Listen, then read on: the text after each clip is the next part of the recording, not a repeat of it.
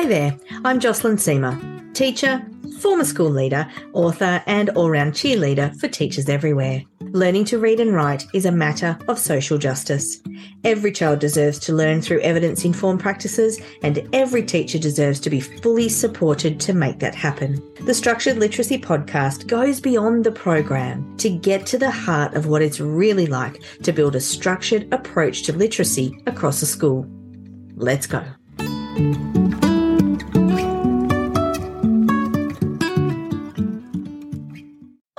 Hello. It's Jocelyn here. Welcome to the Structured Literacy Podcast, the place where we discuss everything about structured literacy and the complexity of making it happen in our schools and classrooms. I'd like to begin by paying my respects to the Palawa people of Tasmania and particularly the people of Patawai-Burnie, where this episode is recorded. In this episode, I'm doing something a little different. Rather than bringing you just one topic, I'm going to share answers to some questions that have been asked inside the On the Structured Literacy Bus Facebook group over the past couple of months. When one person asks a question, you can bet your bottom dollar that others will benefit from the answers. So let's dive in. Our first question comes from Margaret. Hi, Jocelyn. I'm wondering if there is any evidence or best practice on using chunking when reading.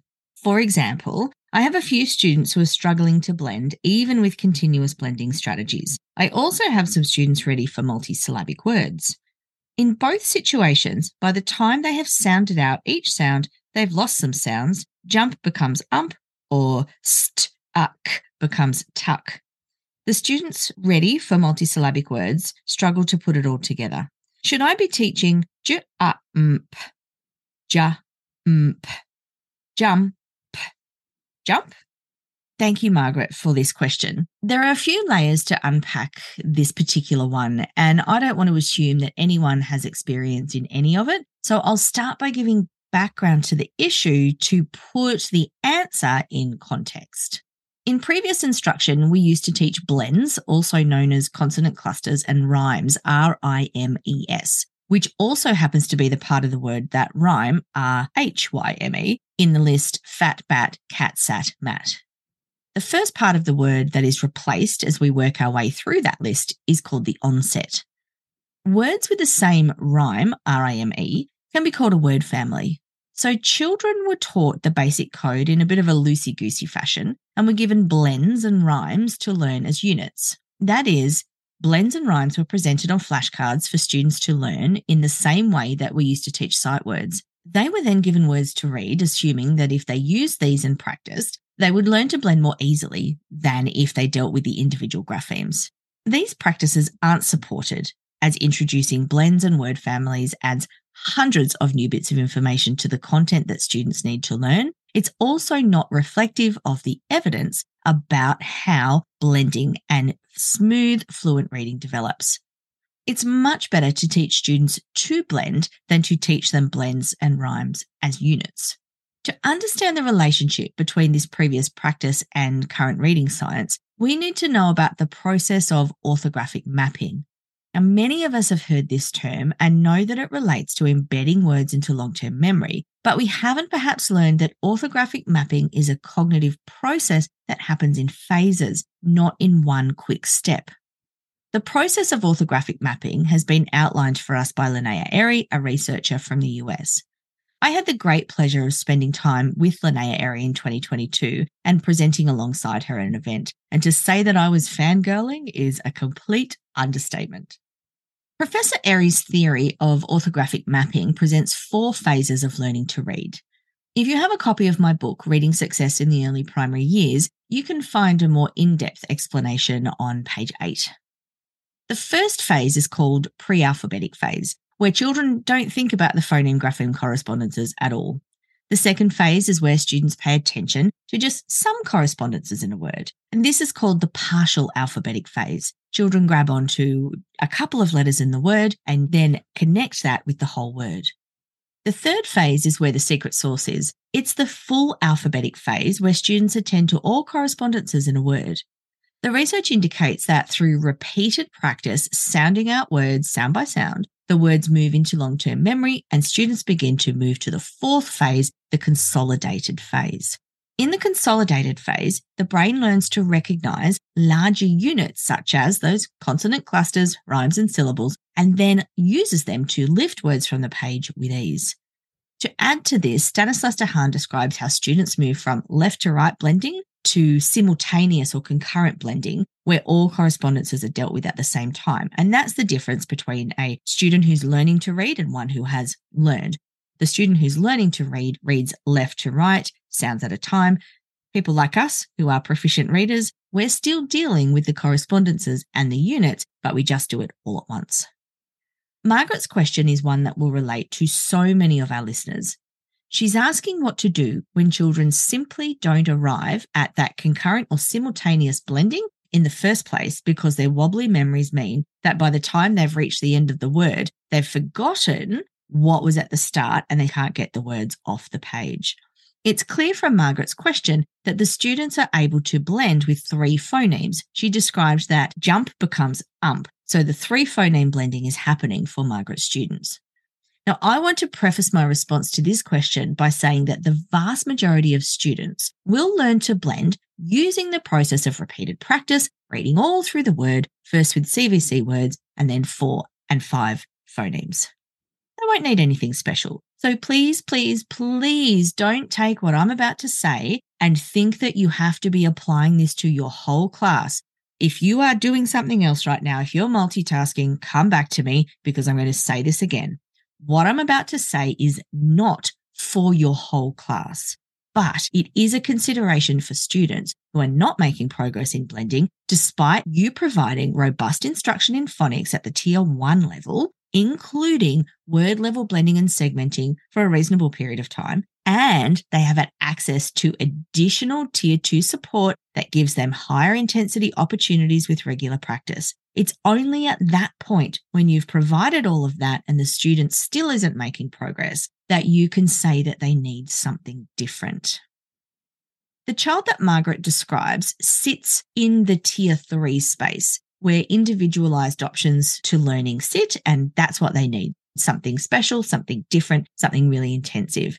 Now, full disclosure, I'm not an expert in the Tier 3 space. So when Margaret asked this question, I turned to Kate Andrew from Read 3 for support. And here is her response. I'm going to read to you from the message in the Facebook group. There is most definitely research to support chunking for children with significant processing difficulties. What you describe is likely to be a child with poor phonological working memory. That is, they don't have the capacity to hang on to more than 3 or 4 sounds in memory, so can't decode longer words. Or a child with severe phonological cord deficit. They can't clearly distinguish the individual phonemes within a word. By chunking words into onset and rhyme, j, ump, or st, uck in your case, and then decoding the individual phonemes, there are a number of advantages. Number 1, the vowel sound is now the first sound in the second chunk, and the first sounds are easier to hear, which helps remove a lot of the vowel confusion. Number 2, there are never more than 3 sounds in any one chunk, and almost every child has the capacity to hang on to 3 sounds.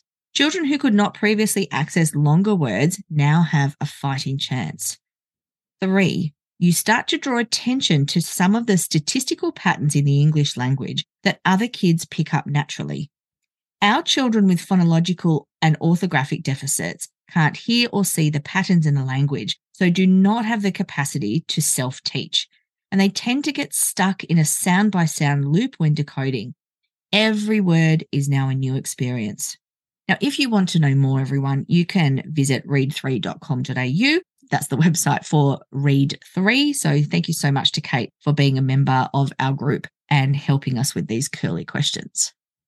Now, I know that there'll be some people listening to this episode and thinking, what, Jocelyn, are you serious? We have worked so hard to remove word families and blends from our classrooms, and you're encouraging people to bring them back in? And I want to say that I get that reaction. I understand it completely. And it's one that I've had a few times about different things myself, where my response to a suggestion is quite heightened and maybe a bit of an overreaction because I've worked so hard to help people eliminate certain practices. But here's the thing. If we are going to move beyond the surface level knowledge of reading instruction to make sure that every child in our classrooms learns to read, we have to start working with some of the nuances of practice. In this particular case, no one has said to start flashing onsets and rhymes at kids to learn those units. Nobody has said to move away from phoneme grapheme correspondences. Those are still taught in the same way that you're teaching them to everyone else. What I think Kate's saying here is that to get children blending, we need to reduce the number of units they have to work with. So in the case of jump, the child isn't saying j, because that's where they're getting lost. They might have a little practice of Now, I wanted to tell you all, I have not done the Read 3 training. So this is my interpretation of Kate's comment. You could have the student have a little practice of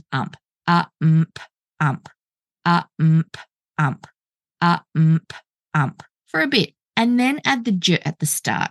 So now instead of 4 phonemes, the child can say j, jump. They haven't worked with that rhyme as a single unit. They've actually blended it, but you've done it a few times to give them a run-up. So when they get to jump, they only have 2 chunks or units to deal with. And before you start emailing me and saying that Linnea Airy says that children need to blend all through the word, Kate and Robin from Read 3 spoke to Linnea Airy at the Learning Difficulties Australia event last year where I also presented. They described their process to her, and she said, "Of course, that makes so much sense. Not all children are going to develop smooth blending on their own, and they will need extra help." Many children, most children, move from the full alphabetic phase to the consolidated phase with the repeated practice that you have in your classroom, but some of them are just going to need something different. Linnea Airy then spoke with Kate and Robin about people she knows who work with students with reading difficulty and employ a similar method. And there are other people in the space who are also recognising that kids with extreme phonemic difficulties need something a little different. But I'm going to come back and say again, please don't think that this is how you do this for everyone. This is for your students who have not responded appropriately in their learning to the strong instruction you're providing. In any decision of practice, it's not about something always being good or always being bad, but being able to answer the question, under what circumstances is this practice helpful? What I'll also say is that this chunking method is a step on the way to full phonemic blending. It's a pit stop, if you like. It's the bridge. We don't end there for those students who are having difficulty with jump. We introduce this other little way first, and then they will move into full phonemic blending, but they need something to help along the way. If you want to know more about supporting students who are simply not responding to Tier 1 and Tier 2, despite your school and you doing all those right things, you can visit Read 3 for support. The next question is way quicker to answer and comes from Alicia B. Can you please help me dot and dash the word pleased, as in I was pleased that happened? We had a few answers in our staff meeting. For our listeners who might not be familiar with the dotting and dashing of words, I'll briefly explain what that means. A common practice is to make the phoneme graphemes of a word visible by placing dots under single letters and lines under digraphs and trigraphs in words. I'm not a fan of presenting these marks on a slide for the students because I don't think that they're as meaningful to them as if we put the marks on live in front of them or even get the students to do it themselves once they're able. But that's neither here nor there in answering this question. The answer to Alicia's question isn't as simple as put dots here and dashes there. It's about how we help children understand how words work. Phonics, that the dots and dashes makes visible, is just one layer of word construction. It works for many things, but like phonics in general, has limitations. To really understand how the word pleased works, children need to know that the base please has had the past tense ed added to it to form a new word.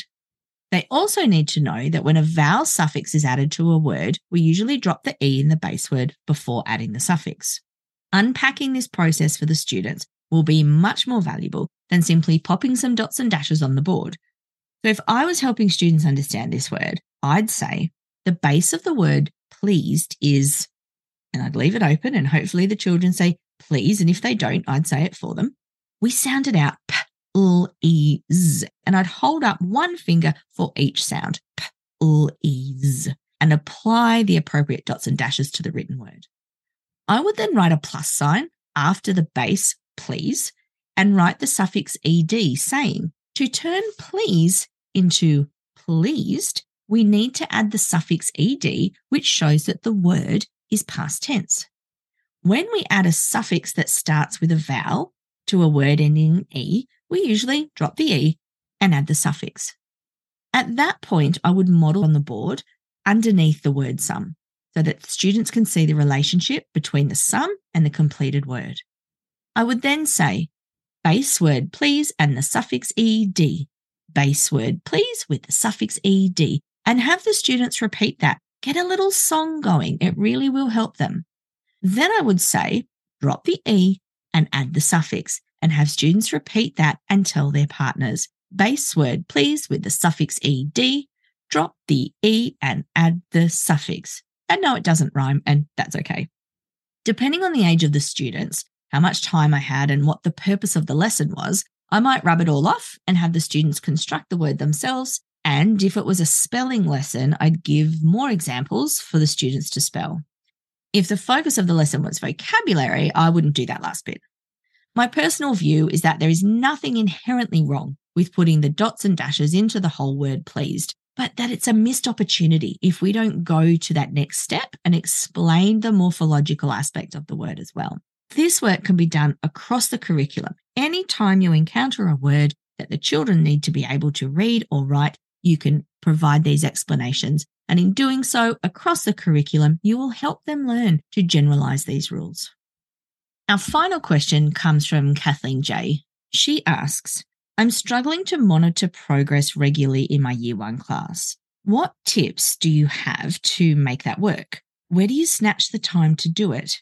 I have a TA until the second break, Monday to Thursday.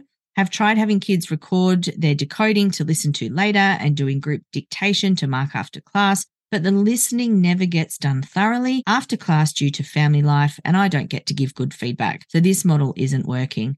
How can I tweak it to make it work? What else can I try? To help Kathleen out, I called on Nadine, who's been part of my world for a number of years now and is a gifted teacher. She has a particular system for feedback on reading that has gotten her great results. Nadine says, I agree that it can be very difficult to monitor progress regularly with all of the stumbling blocks you listed. What I found worked really well for me was scheduling over the week when I worked with children and whatever feedback they would receive for reading and writing. The children with the greatest learning needs received feedback in smaller chunks more often.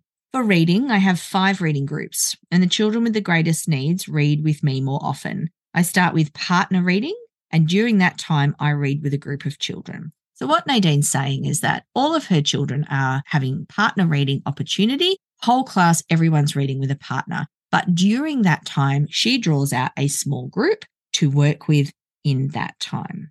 After partner reading, some children draw a picture to match the text they read. Some record themselves reading on the app that the school uses for parent communication, and another group reads with me.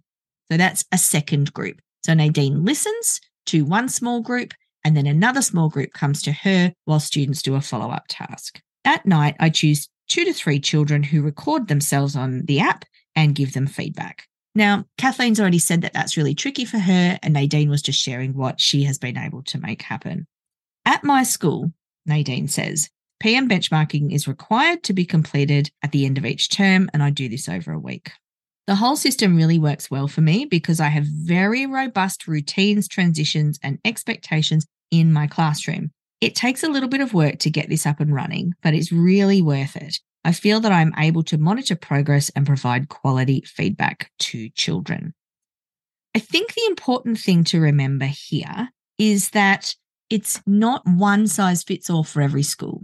Each school will have its own contextual challenges. The students will have a number of needs. And in her question, Kathleen described that she has a number of children with learning difficulties, huge social emotional needs, requirements from the school to be doing things that maybe are not that effective, and just finding herself being really tired at the end of the day. And that's why, for Kathleen, feedback after the fact isn't really working, because by the end of the school day, she's just spent. And you know what? I get that completely. I like Nadine's idea about utilising the partner reading time. Now, for Kathleen, having a classroom assistant, that means Kathleen can be taking a small group and the classroom assistant can keep everyone else on track, because there are just some kids who need a grown-up hovering around to make sure that they stay on task. Then when they switch groups for the follow-up task, the classroom assistant can keep doing that. But in your classroom, if it was possible, you might have your classroom assistant also take a small group. And yes, that's not you listening to them, but they will at least be having a grown-up. The other thing that I want to say as well is that you can utilise other times in the day, like the after lunch time. So yes, the children are going to come in all tired and sweaty after lunch, and they'll grab a non-fiction book and, park themselves under a table somewhere and have a read. And that's good relaxation time. You can provide additional listening time during that by taking a small group yourself, so that you're able to check in with those students who need more help more often.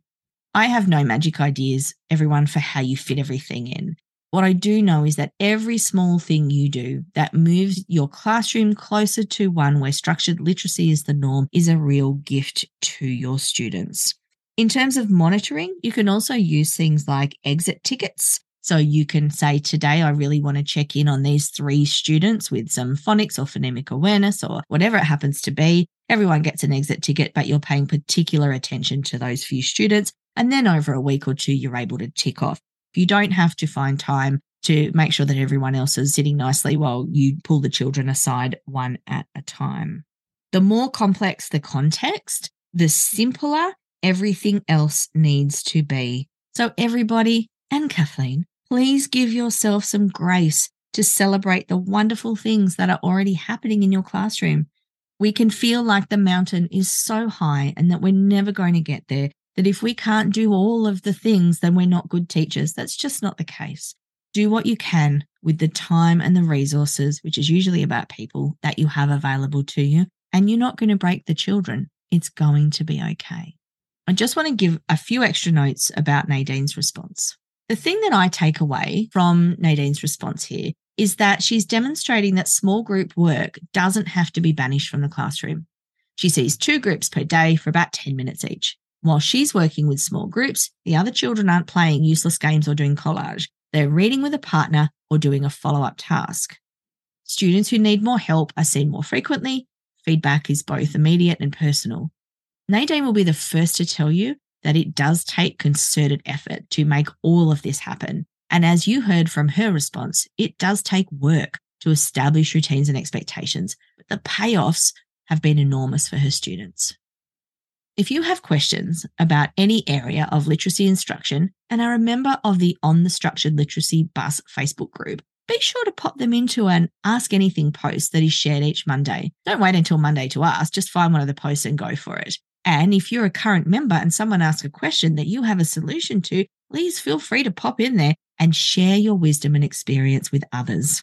If you aren't a member of the group, why not join us? But be sure to answer all the questions when you request to join. This is showing that you're willing and ready to engage. And we might not be the biggest group on the internet, but I'm okay with that.